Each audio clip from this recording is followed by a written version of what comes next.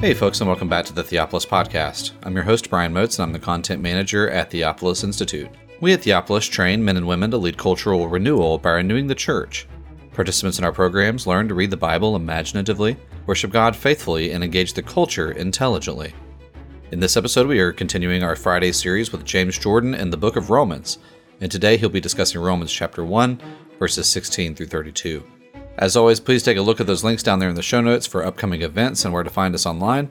We'd also love for you to join us over on the Theopolis app, where you can find a lot of our media, which we are updating every week. And most recently, we have our 2022 Theopolitan Ministry Conference in its entirety.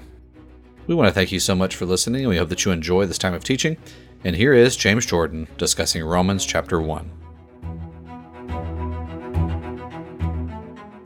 Not ashamed of the gospel, for it is the power of God for salvation to everyone who believes, to the Jew first, and also to the Greek.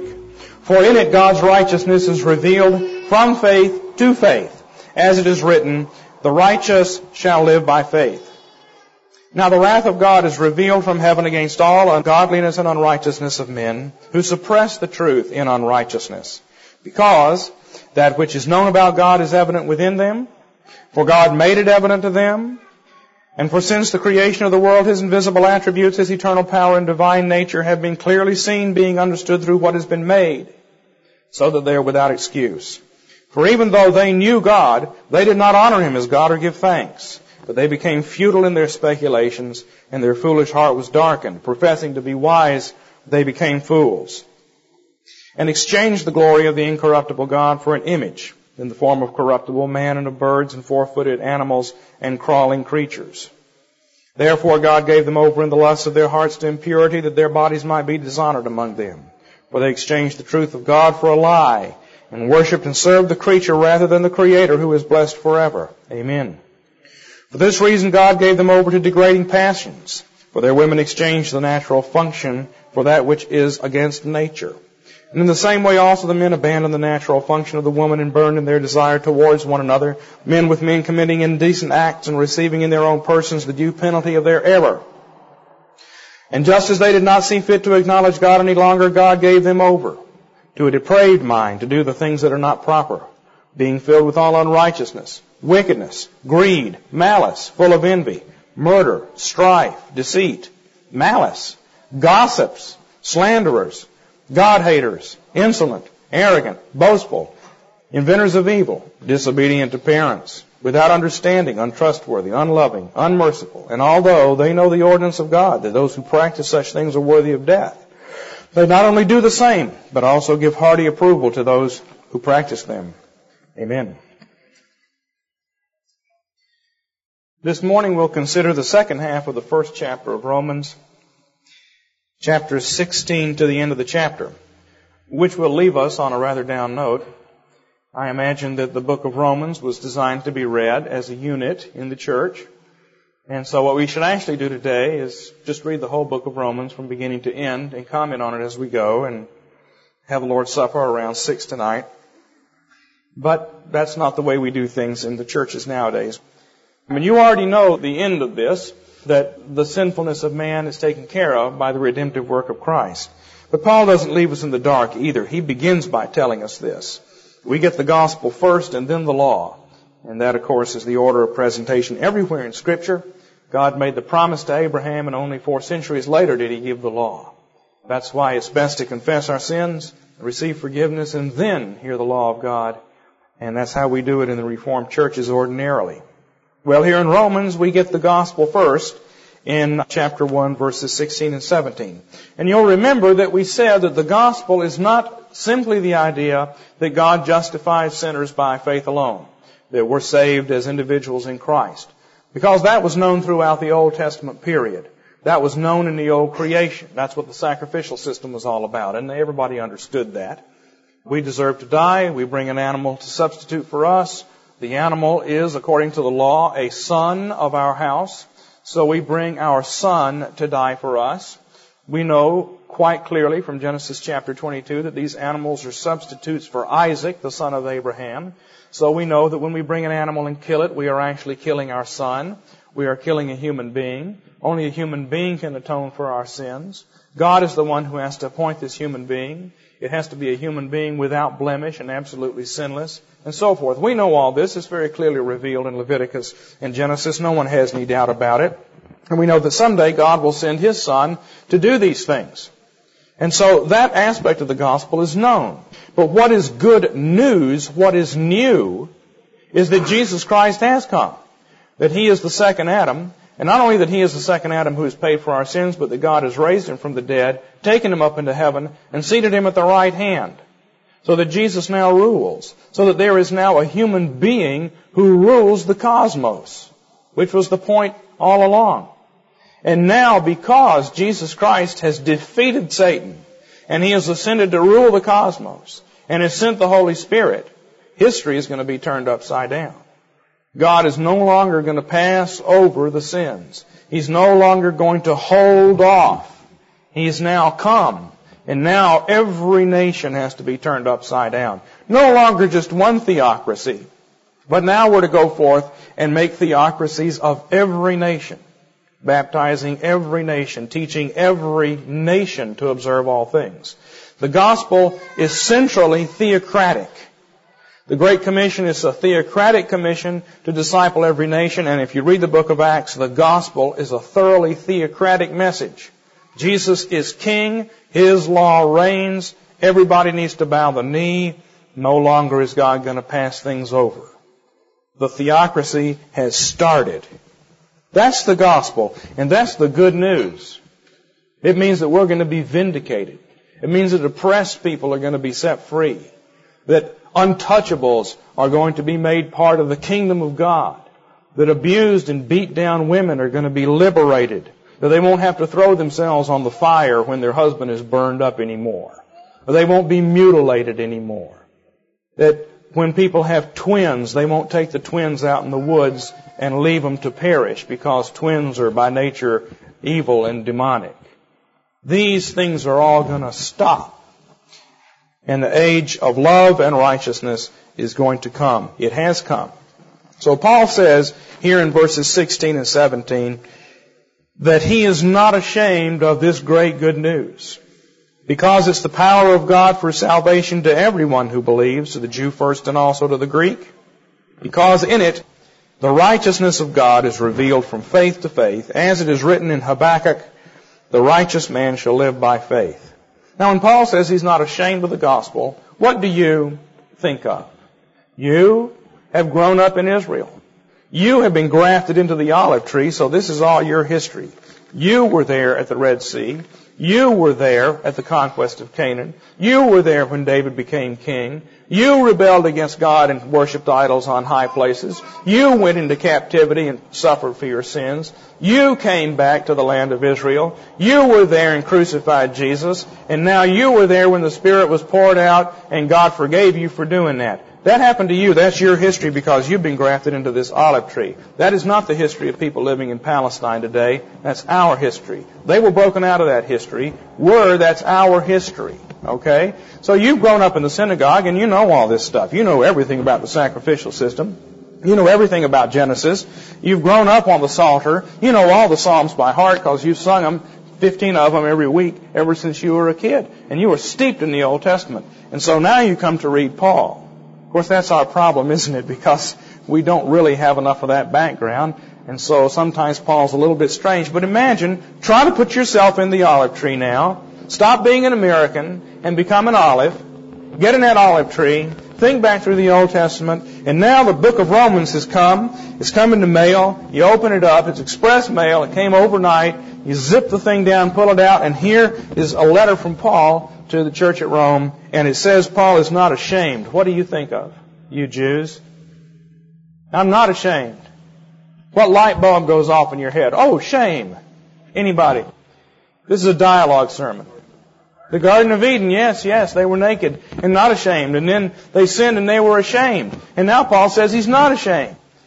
He's not ashamed. And not just because he's covered with animal sins, and certainly not because he's got fig leaves, but because his sin has actually been removed in Jesus Christ, and he is clothed in the Spirit of God. The Holy Spirit comes to give him new garments. If you look at the Old Testament, you'll find that God, when He appears in a cloud of glory. And the cloud consists of white light. And inside that white light is shining gold and rainbow colors. And we're told that it's the Holy Spirit who produces that garment around God. And now Paul is saying, we are glorified in Christ, and the Holy Spirit is our garment. And how can you be ashamed when the Spirit is your covering? No longer fig leaves, no longer even animal skins. We've got the rainbow of the Holy Spirit around us, and the Holy Spirit is the Spirit of power. Shame makes you feel powerless. You run and hide in the bushes. But when you're not ashamed, you feel okay.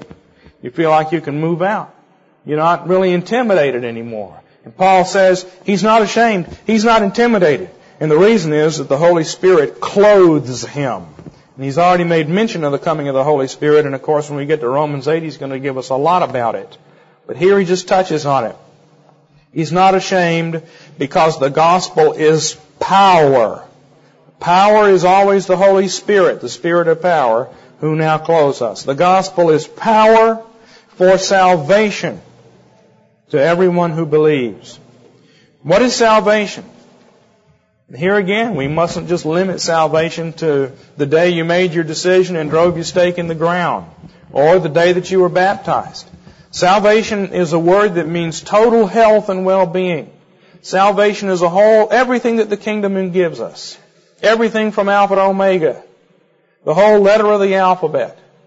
You ever read the Psalms? Some parts of the Old Testament you find that they run through the Hebrew alphabet. Each verse starts with the next letter. Because God is Alpha and Omega. God is a complete alphabet, and the kingdom is a complete alphabet. Everything is salvation. And so the salvation that we're given is not something that happens once. It's not that you come to Jesus and believe in Jesus by walking down an aisle. That's legitimate as a first step, but that's only the first step. Salvation is everything that God gives us. All the stuff in here. All the good things that are in your life. All the trials and tribulations that are in your life, which God sends our way to make us sharp, to drive us back to Him. Those are all part of salvation. Salvation is a total restoration and transformation of people and of the world. And that salvation is the gospel. And it's for everybody who believes, who puts their trust in God. And we're going to see that the whole book of Romans is about our relationship with God. About being related rightly to God. And so what does he say? He says, I'm not ashamed of the gospel. I'm not worried about it. I'm confident. I'm moving out. You know why? Because I have power. The Holy Spirit has come on me and He's clothed me. Nobody can see my nakedness. When they look at me, they see a rainbow. I've got power. And the power is flowing out. And it's a power that completely transforms anybody who believes. And when you have that kind of power, when you have that to offer, you're not ashamed. You're not worried. You're not hiding in the bushes. Now he says, and this is an important theme in Romans, it's for the Jew first and also for the Greek. He doesn't say for the Jew first and also for the Gentile. The Gentiles are all of those who are outside of Judaism. But this is only some of them. Already he has said, remember from last night, that verse 14, I am under obligation both to Greeks and to barbarians. That means the people who are in the Hellenistic civilization and the people who are outside of that Hellenistic civilization, like the German tribes up in the north and people down in Africa and the Persian Empire off to the east. All of these people are barbarians, okay? Don't think of, savages running around with spears. It just means non-Greeks. Well, who were the Greeks? Well, we talked about this last night. Remember that when God set the covenant up after the exile, He set it up in two parts. There was the empire and there was the Jews. The Jews would be ministers to all the nations of the world. They were priests for all the nations. And the one particular empire that God sets up is going to guard the Jews and protect them and sponsor them. And so Babylon guards and sponsors the Jews, and then Persia guards and sponsors the Jews, and then the Greeks guard and sponsor the Jews, and finally the Romans guard and sponsor the Jews. Each time, these empires eventually go bad and turn against the Jews, and so God replaces them with a new one, and this continues until the Roman Empire. And when the Roman Empire goes bad in the days of the beast, God wipes out the whole system. Now what Paul is saying is that once the gospel comes, that system starts to unravel. We're not going to have Jews and Greeks anymore, but they're going to be, Greek believers and Jewish believers are going to be combined into one body. And so are the barbarians. But particularly what he's interested in here is this relationship between the Jews and the guardian empire that was set around them. Between the Israelites and the beast, the book of Revelation refers to and Daniel refers to, the beast, the cherub with fangs that God sets up to protect His people, the Doberman Empire of the Greeks, who is supposed to guard the house of God. And the gospel goes first, he says, to the Jews and then to the Dobermans, then to the guardians, and then from them to the barbarians. But first it goes into the Hellenistic civilization. And that's what we see in the New Testament. We don't read in the New Testament about missionary activity in the Persian Empire. Israel was right on the border of the Roman and Persian empires. There was this big Persian Empire out here on one side and the big Roman Hellenistic civilization on the other. And when the wise men came from the Persian Empire and crossed that border, all those Romans were nervous. And Herod was nervous. And they came and reported to Herod and said, hey, we're not here to cause trouble. We just want to see the new king, which caused trouble. But there was this big empire. But ever interested you that in the book of Acts and the letters to the churches, we don't have any letters written by apostles to a church in Babylon or to a church in Susa. And there were Jews all over there, and the gospel went all over there. And we don't have letters being written to a church being planted down in Ethiopia or a church being planted in southern Sweden. Although the gospel missionaries went all over those places, there were Jews all over the Persian Empire. And as soon as the gospel was preached, missionaries went over there. But we don't read about it in the New Testament. The New Testament is concerned with the relationship between the Hellenistic, guardian, Doberman beast empire and the Jews. And putting those two things together and eliminating that system. Because when the gospel comes, we no longer have Jews and a guardian empire and Gentiles. We just have believers and unbelievers. And so that system has to be changed. And Paul in Romans is very much concerned with the transformation and eradication of that system. Do you follow me? I know that's a new thought. But that is what is happening in the New Testament age. Between AD 30 and AD 70, all the walls that God set up in the Old Testament, the distinctions between priest and people, between high priest and regular priest, the distinction between Israel and the guardian empire, the distinction between the guardian empire and the barbarian, the distinction between where women sit in the church and where men sit in the church, all of those distinctions are coming down. And what's left is believers and unbelievers, like we have today. So that's what we're familiar with, believers and unbelievers. But when we get back in the New Testament, we have to realize that there were still these distinctions and this weaving together of all of these believers, the barbarian believers, the Greek believers, the Jewish believers, all of these different kinds of believers into one body is the process of these 40 years. God is knitting them together, and when they're done, He can eliminate the temple, He can eliminate the Roman Empire as a beast guardian. It continues just to be an empire like any other empire, but it stops having that special Doberman function in the kingdom of God. That's what's happening here. And he says the gospel goes to the Jew first and also to the Greek. Well, that's also a hint to us, isn't it? I mean, if you wanted to plant the gospel in the next town over here, are you obligated to go to the synagogue or to the temple and start there? Is that how we plant churches nowadays? We always go look up all the Jewish people and start with them? No.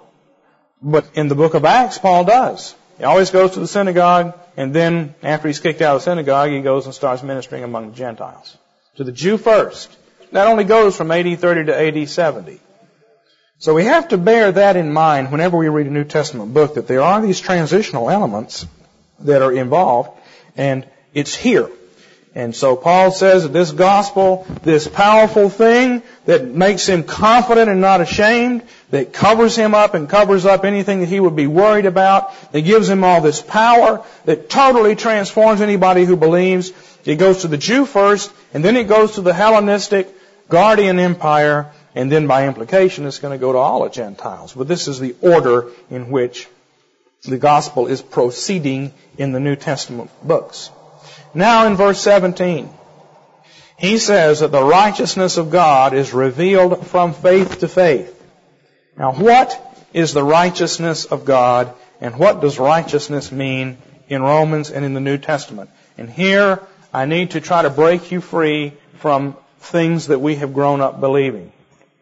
We've grown up believing and being taught that righteousness is personal integrity and personal being right. So a righteous person is a person who doesn't do anything wrong. A righteous person is a person who's full of love and in his individual, personal, separate, isolated individual personality is right and is righteous and measures up. So how do you become righteous? Well, we have the yardstick of God's law, and if you measure up, you're righteous. That's not what righteousness is. That's legalism. Righteousness in the Bible, and especially in Paul, is a right relationship with God. It is a covenantal idea. A righteous person is a person who is in fellowship with God, who has a right relationship with God. And an unrighteous person is a person who has a wrong relationship with God. You see, as soon as God created the universe outside of Himself, that created universe, the highest expression of which is humanity. Humanity is the universe made conscious. Remember, what are we made out of? Dirt. So what you are self-conscious dirt. This may sound New Age, but it's not New Age. It's Bible. New Agers just cheat and pervert it and warp it and twist it and ruin it. But human beings are the universe made conscious. Human beings are the cosmos in relationship to God. We're sort of the top of the pyramid. We are the point at which everything in the world is brought before God. We're the priests of creation. And that universe that God makes outside of Himself, there's two possibilities. It can be rightly related to Him, or it can be wrongly related to Him. As soon as you make something outside of yourself, you can be antagonistic to it, or you can be positive to it. That possibility is inherent in the act of creation itself. And as we know, Adam took the universe. Paul says all creation groans. He took the whole universe and got it wrongly related to God by rebelling against God. That's what unrighteousness is. Unrighteousness is to have an antagonistic relationship to God. Righteousness is to have a trusting, faithful relationship with God. That's what righteousness is. Righteousness is not just me, myself, in myself, autonomously being right. That's the pagan idea of righteousness. The pagans want each individual to be right. Ultimately, that makes me my own God. And so we get real concerned about being right, don't we? Well, I'm right, I believe, in theocracy and postmillennialism, and in all 5 points. And I've read Van Til, and I have the right doctrine. Plus, I've never committed adultery, and I've never committed murder. And my problem is that I can't find any churches in my town that are good enough for me to join, so I'm just going to stay at home and be right. Now, when I put it that way, you can see that it's kind of perverted. That's not what righteousness is. Righteousness is a right relationship with God. It's covenantal. And that's why Paul starts off, remember from last night, saying, how do we relate to one another? By one anothering one another. Let each esteem the others better than himself. Paul says, I want to come and give you some of the fruit that's been growing on my tree, and I want to pick some of the fruit that's been growing on your tree and eat it. Because we're all in this Garden of Eden together, and each one of us is growing fruit. I've been spending years studying the Bible, and I'm here to give you some of my fruit. Y'all can eat it. Or you can spit it out if it doesn't taste good to you. Okay? Then you have fruit to give me. As we one another, as we feed one another, as the Spirit flows from us. Righteousness is relational. And righteousness is relational to God.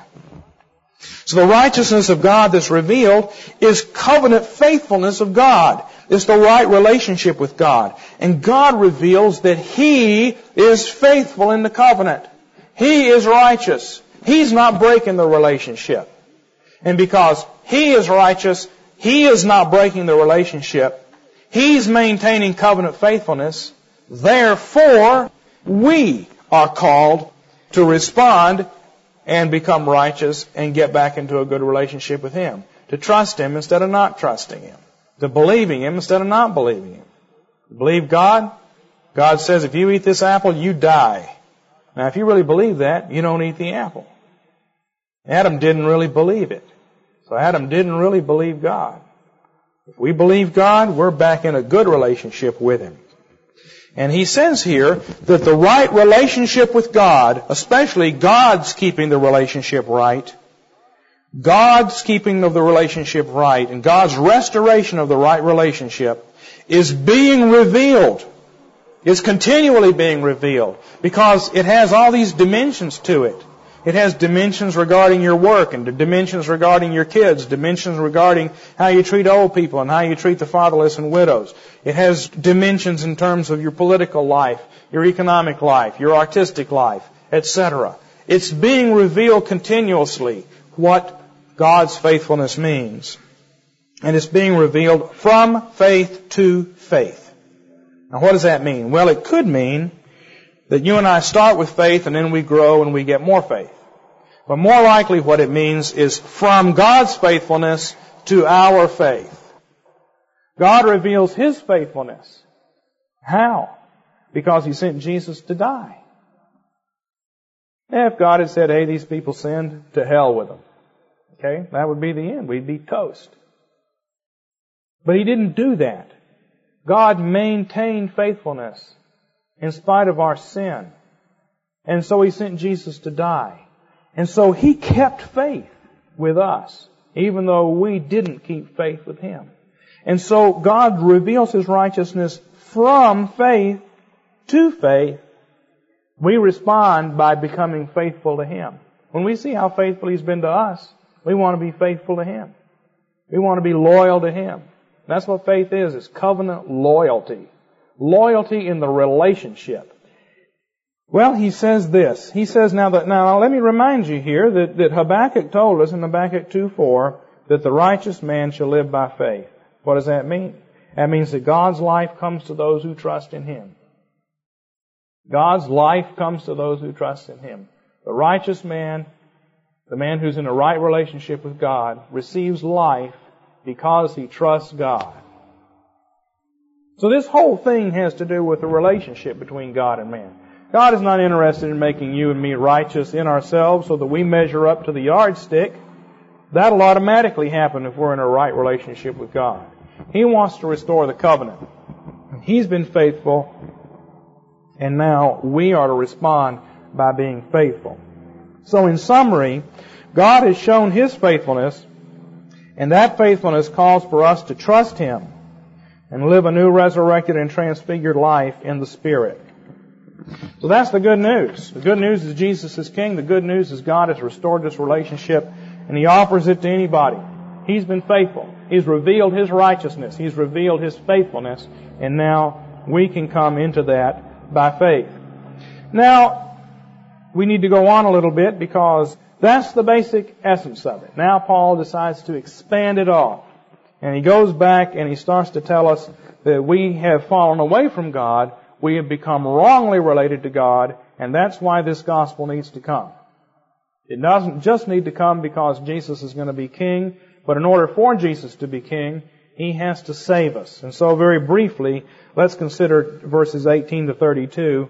And that'll take us as far as we need to get this morning.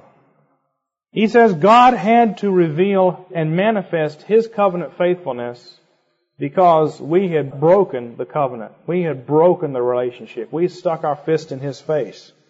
And so God reveals His wrath. That's also an aspect of His righteousness and His faithfulness because He told Adam and Eve, if you eat the fruit, you're going to die. So if God's going to be faithful to what He said, He has to show His wrath, which is not good for us.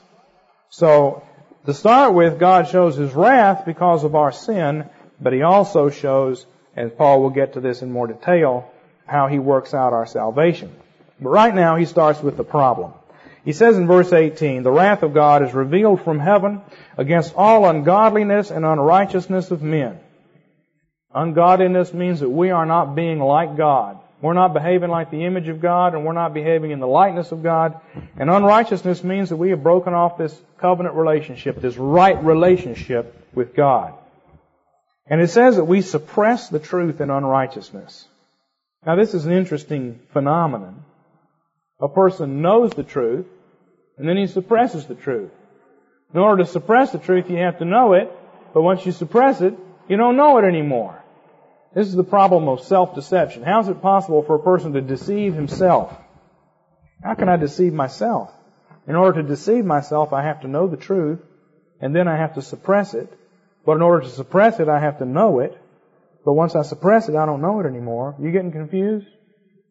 The reason human beings can do that is that human beings are made in the actual image of God Himself. And God is infinite, and God is incomprehensible. We know some things about God, but we're never going to know anything. And the same is true of us.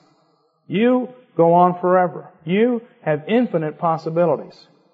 Because your life is lived in reaction to God, and the more of God you learn, the more areas of you to change. We're going to grow forever. An octillion years from now, you'll be writing plays or learning some new foreign language. Every language has its own slant on who God is, and so one of the things we'll do in eternity is learn all these languages. And then we'll have all these different slants on reality, because every language expresses things slightly different. Won't that be fun? It'll be easy to learn languages in eternity, not like it is now. And you'll be doing all kinds of stuff forever and ever. You'll be amazed at stuff you can do, stuff you never thought you could do. Because, as far as anything is concerned, we are infinitely complex. That's why modern psychology and a lot of what Christians think is so dumb. You know, if you listen to rock and roll music, demons will jump in your heart. Well, that might happen, but the fact of the matter is, human beings are so complex, you can't predict stuff like that. Human beings are complex. That's why we have to deal with human beings out of the Word of God in ways that we don't understand exactly how it's going to penetrate the consciousness.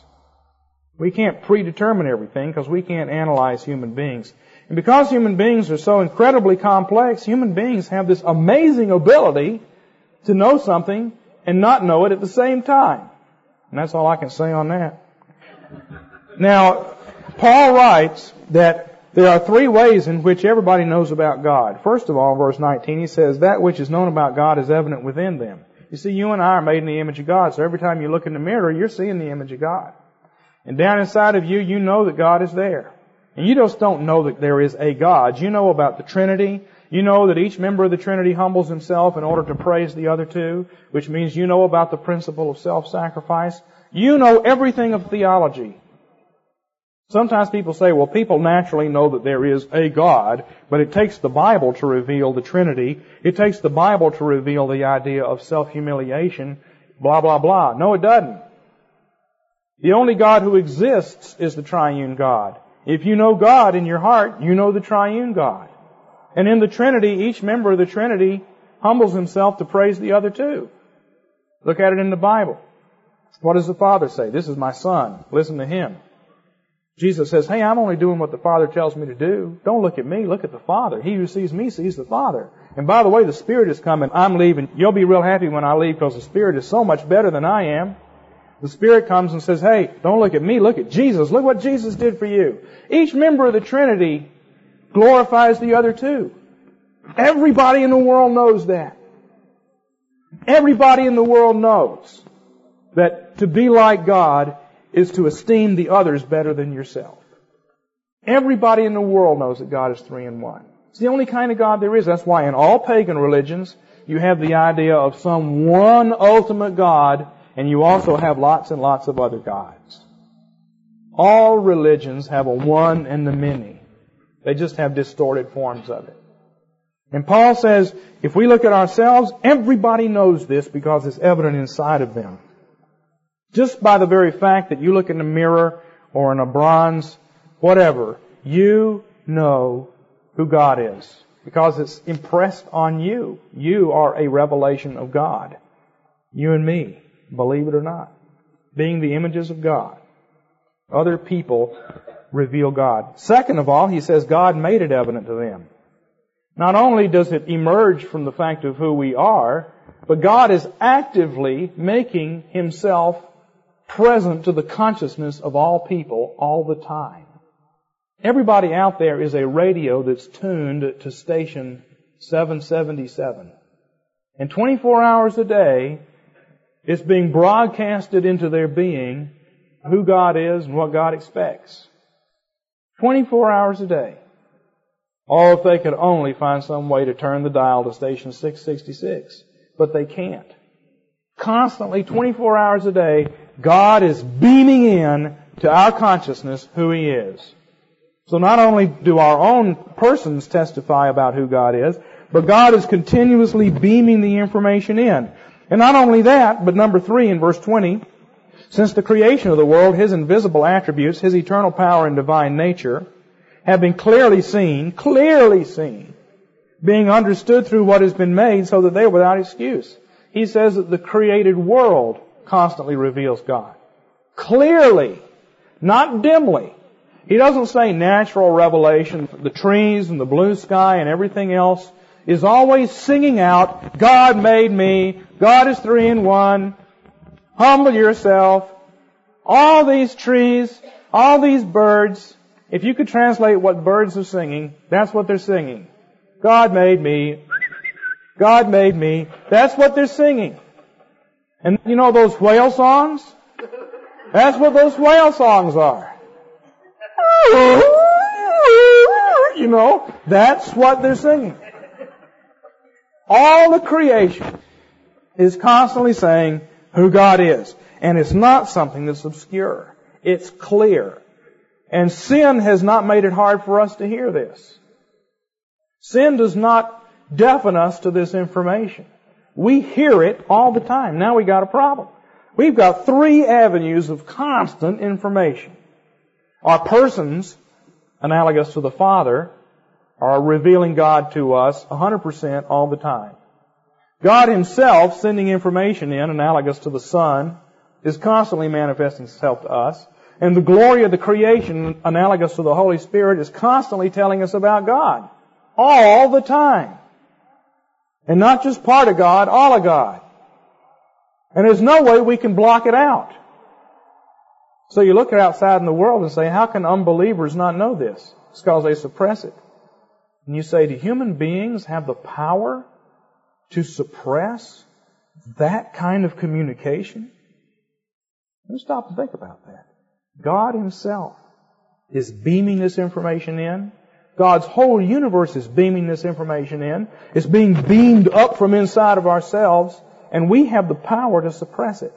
Now you know how great human beings are. Psalm 8. Don't sing Psalm 8 out of the Trinity hymnal. It's wrong. When I consider the heavens the works of Thy hands, the sun and the moon which Thou hast ordained, what is man that Thou art mindful of him? The idea is not that man is so low down. The idea that man is so much greater than the sun, moon, and stars. God is not mindful of them. He is mindful of us. And when you understand how amazing our abilities as human beings in the image of God are, then you understand how incredible sin is. How devastating sin is. Because sin is an action of this almost omnipotent person, you. You say, well, I don't have the power to fly. I don't have the power to turn myself into a jet. I'm not a transformer. I can't do this, that, and the other. Yeah, but you have the power to suppress God Himself in your consciousness. Not forever. On the day of judgment, it'll change. Now, that's an amazing thing about us, isn't it? And that means that when we sin, it's amazing.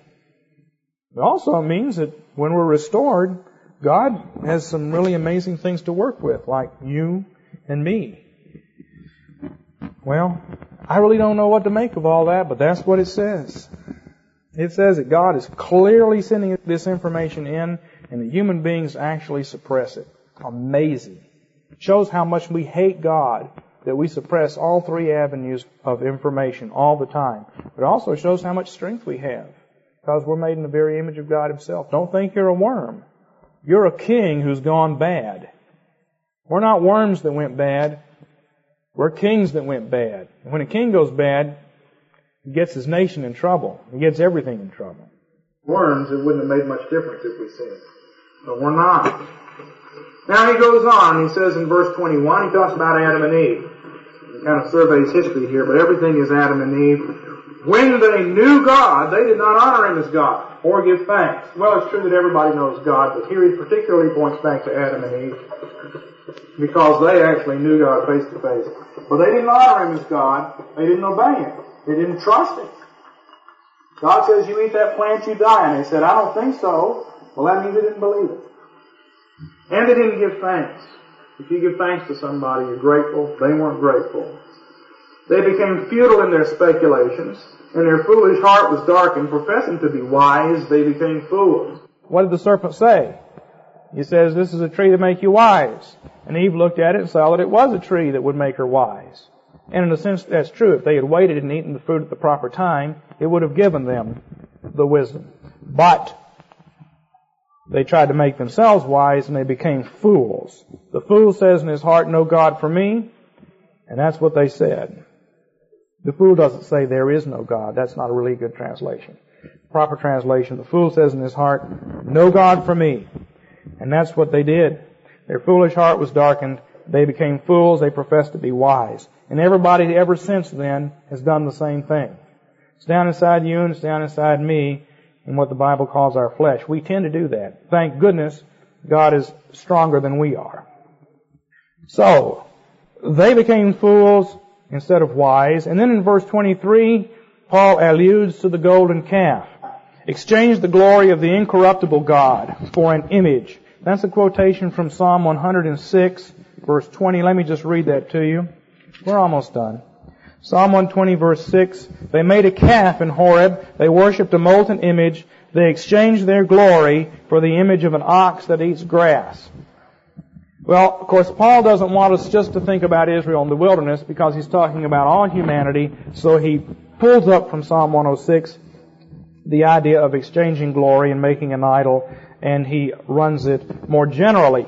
They exchanged the glory of the incorruptible God for an image in the form of corruptible man, of birds, four-footed animals, and creepy crawlies. Okay? Therefore, God punished them by giving them what they wanted. That's what we find throughout the Old Testament. God punishes us by giving us what we want when we want the wrong things. And let's just read this over real quick here. Therefore, verse 24, God gave them over to the lusts of their hearts to impurity, that their bodies might be dishonored among them.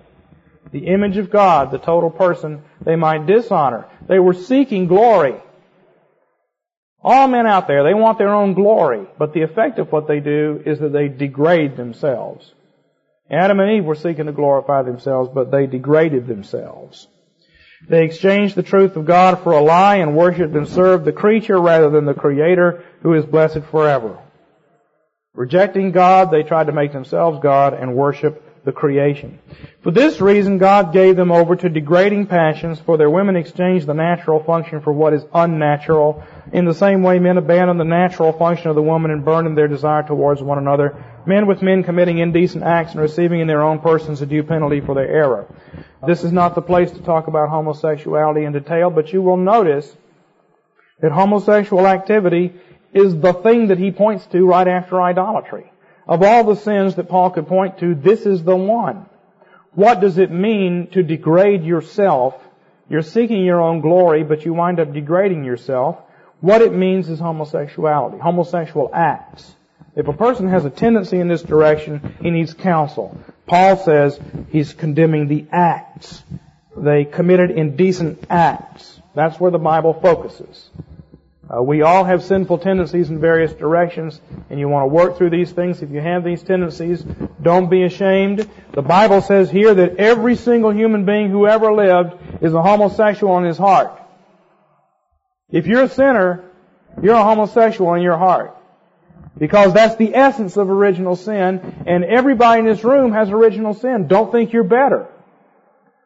You're just blessed if you don't have these problems. Am I making this up? You see the point? He says here, it's of the essence of original sin to tend toward unnatural homosexual relationships. What makes them unnatural is not that they're against nature, but that they're against the divine nature. In context, it said that the divine nature of God is clearly revealed. For since the creation of the world, His eternal power and divine nature are revealed.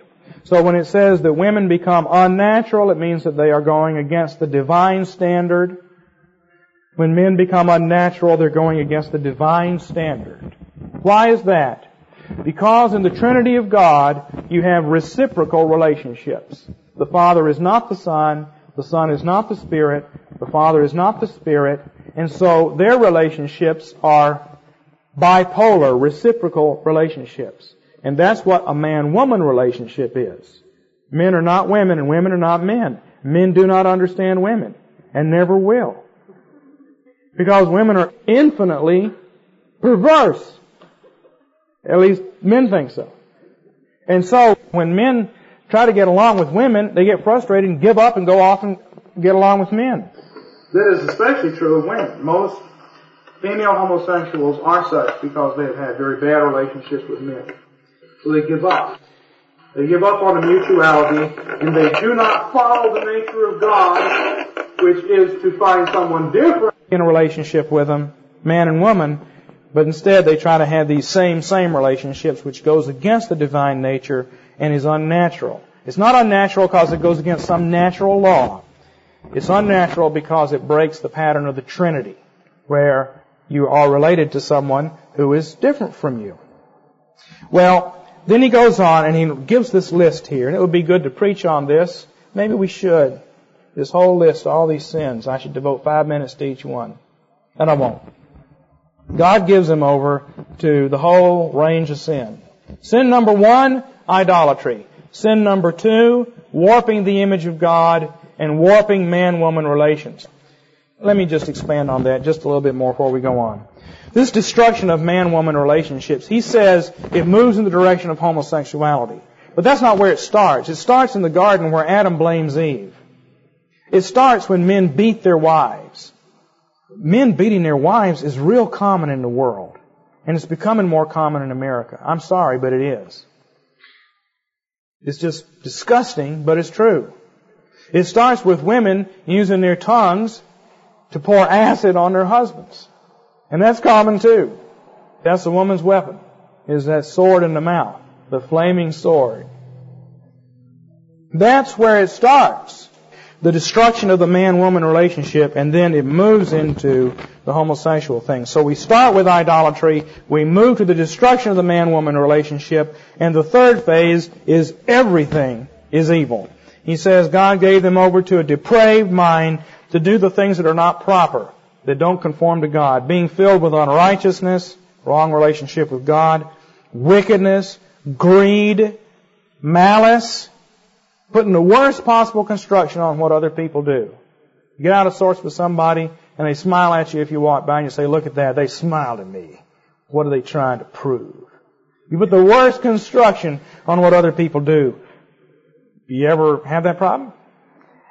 Of course not. Sure we do. Full of envy, wanting to tear other people down. Murder, strife, deceit, malice. Malice again. Then it says they're gossips. What? What's that doing in this list here? I was talking about murder and strife and envy and malice, and now gossips is right here. Well, if the shoe fits, slanderers, haters of God, insolent, thumbing your nose at people, refusing to submit to authority on the job, insolent, arrogant, boastful, dreaming up new ways of evil, disobedient to parents. Uh-oh. That's right in this same list with murder and gossip. Without understanding, untrustworthy, can't trust them. They say they'll do something, but they won't. Unloving, unmerciful, always wanting to get revenge. Although they know the ordinance of God that those who practice such things are worthy of death, they not only do the same, but give hearty approval to those who practice them. This does not mean that homosexual relationships are worthy of death. That's given in the law. This says all these things are worthy of death, because God said to Adam and Eve in the garden, in the day you do this, you will die. It says that those who commit gossip are worthy of death. Those who disobey parents are worthy of death. If you're without understanding and untrustworthy and unloving and unmerciful, you're worthy of death. Because any sin is worthy of death. And Paul is not here talking about the civil law. He is talking here about Adam and Eve and the fact that sin brings death. So, in summary, humanity has rejected God and rejected the righteousness of God. Humanity has rejected having a right relationship with God. And as a result, everything's falling apart. But the good news is, since we won't be able to read on to Romans 8, the good news is that God has revealed His righteousness and His faithfulness, and He makes it possible now for us to be back in a right relationship with God, in spite of what we just read. In spite of the fact that human beings have this almost infinite power to suppress the knowledge of God, in spite of the fact that we have totally warped our relationship with each other, and that we are filled with all of these depraved instincts, amazingly, God has made it possible for all that to be wiped away and for us to be in a right relationship with Him. And of course, that's why we're here. We are in a right relationship with Him through baptism. We're here because we trust Him, and in a few minutes He's going to feed us Jesus Himself. And that's the ultimate form of that relationship, where we eat Jesus into ourselves, and we drink His blood into ourselves. And God sees that, and God is pleased to see that we want to be linked up with His Son. We want to be married to His Son. And He takes us into Himself, and we take Him into ourselves, and that relationship is restored. And this is the great symbol and expression of it. Let's close in prayer. Would you stand?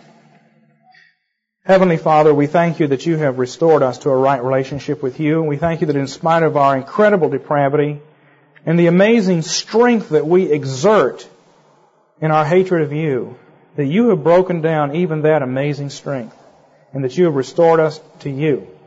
We ask now that as You renew the covenant with us once again, that we would eat Jesus and that we would be restored to fellowship with Him and a right relationship that would give us the strength and the power of the Holy Spirit to be clothed and to move out into this world bearing witness without being shamed.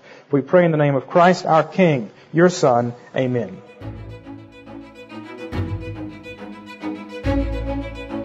Thank you again for enjoying this episode of the Theopolis Podcast.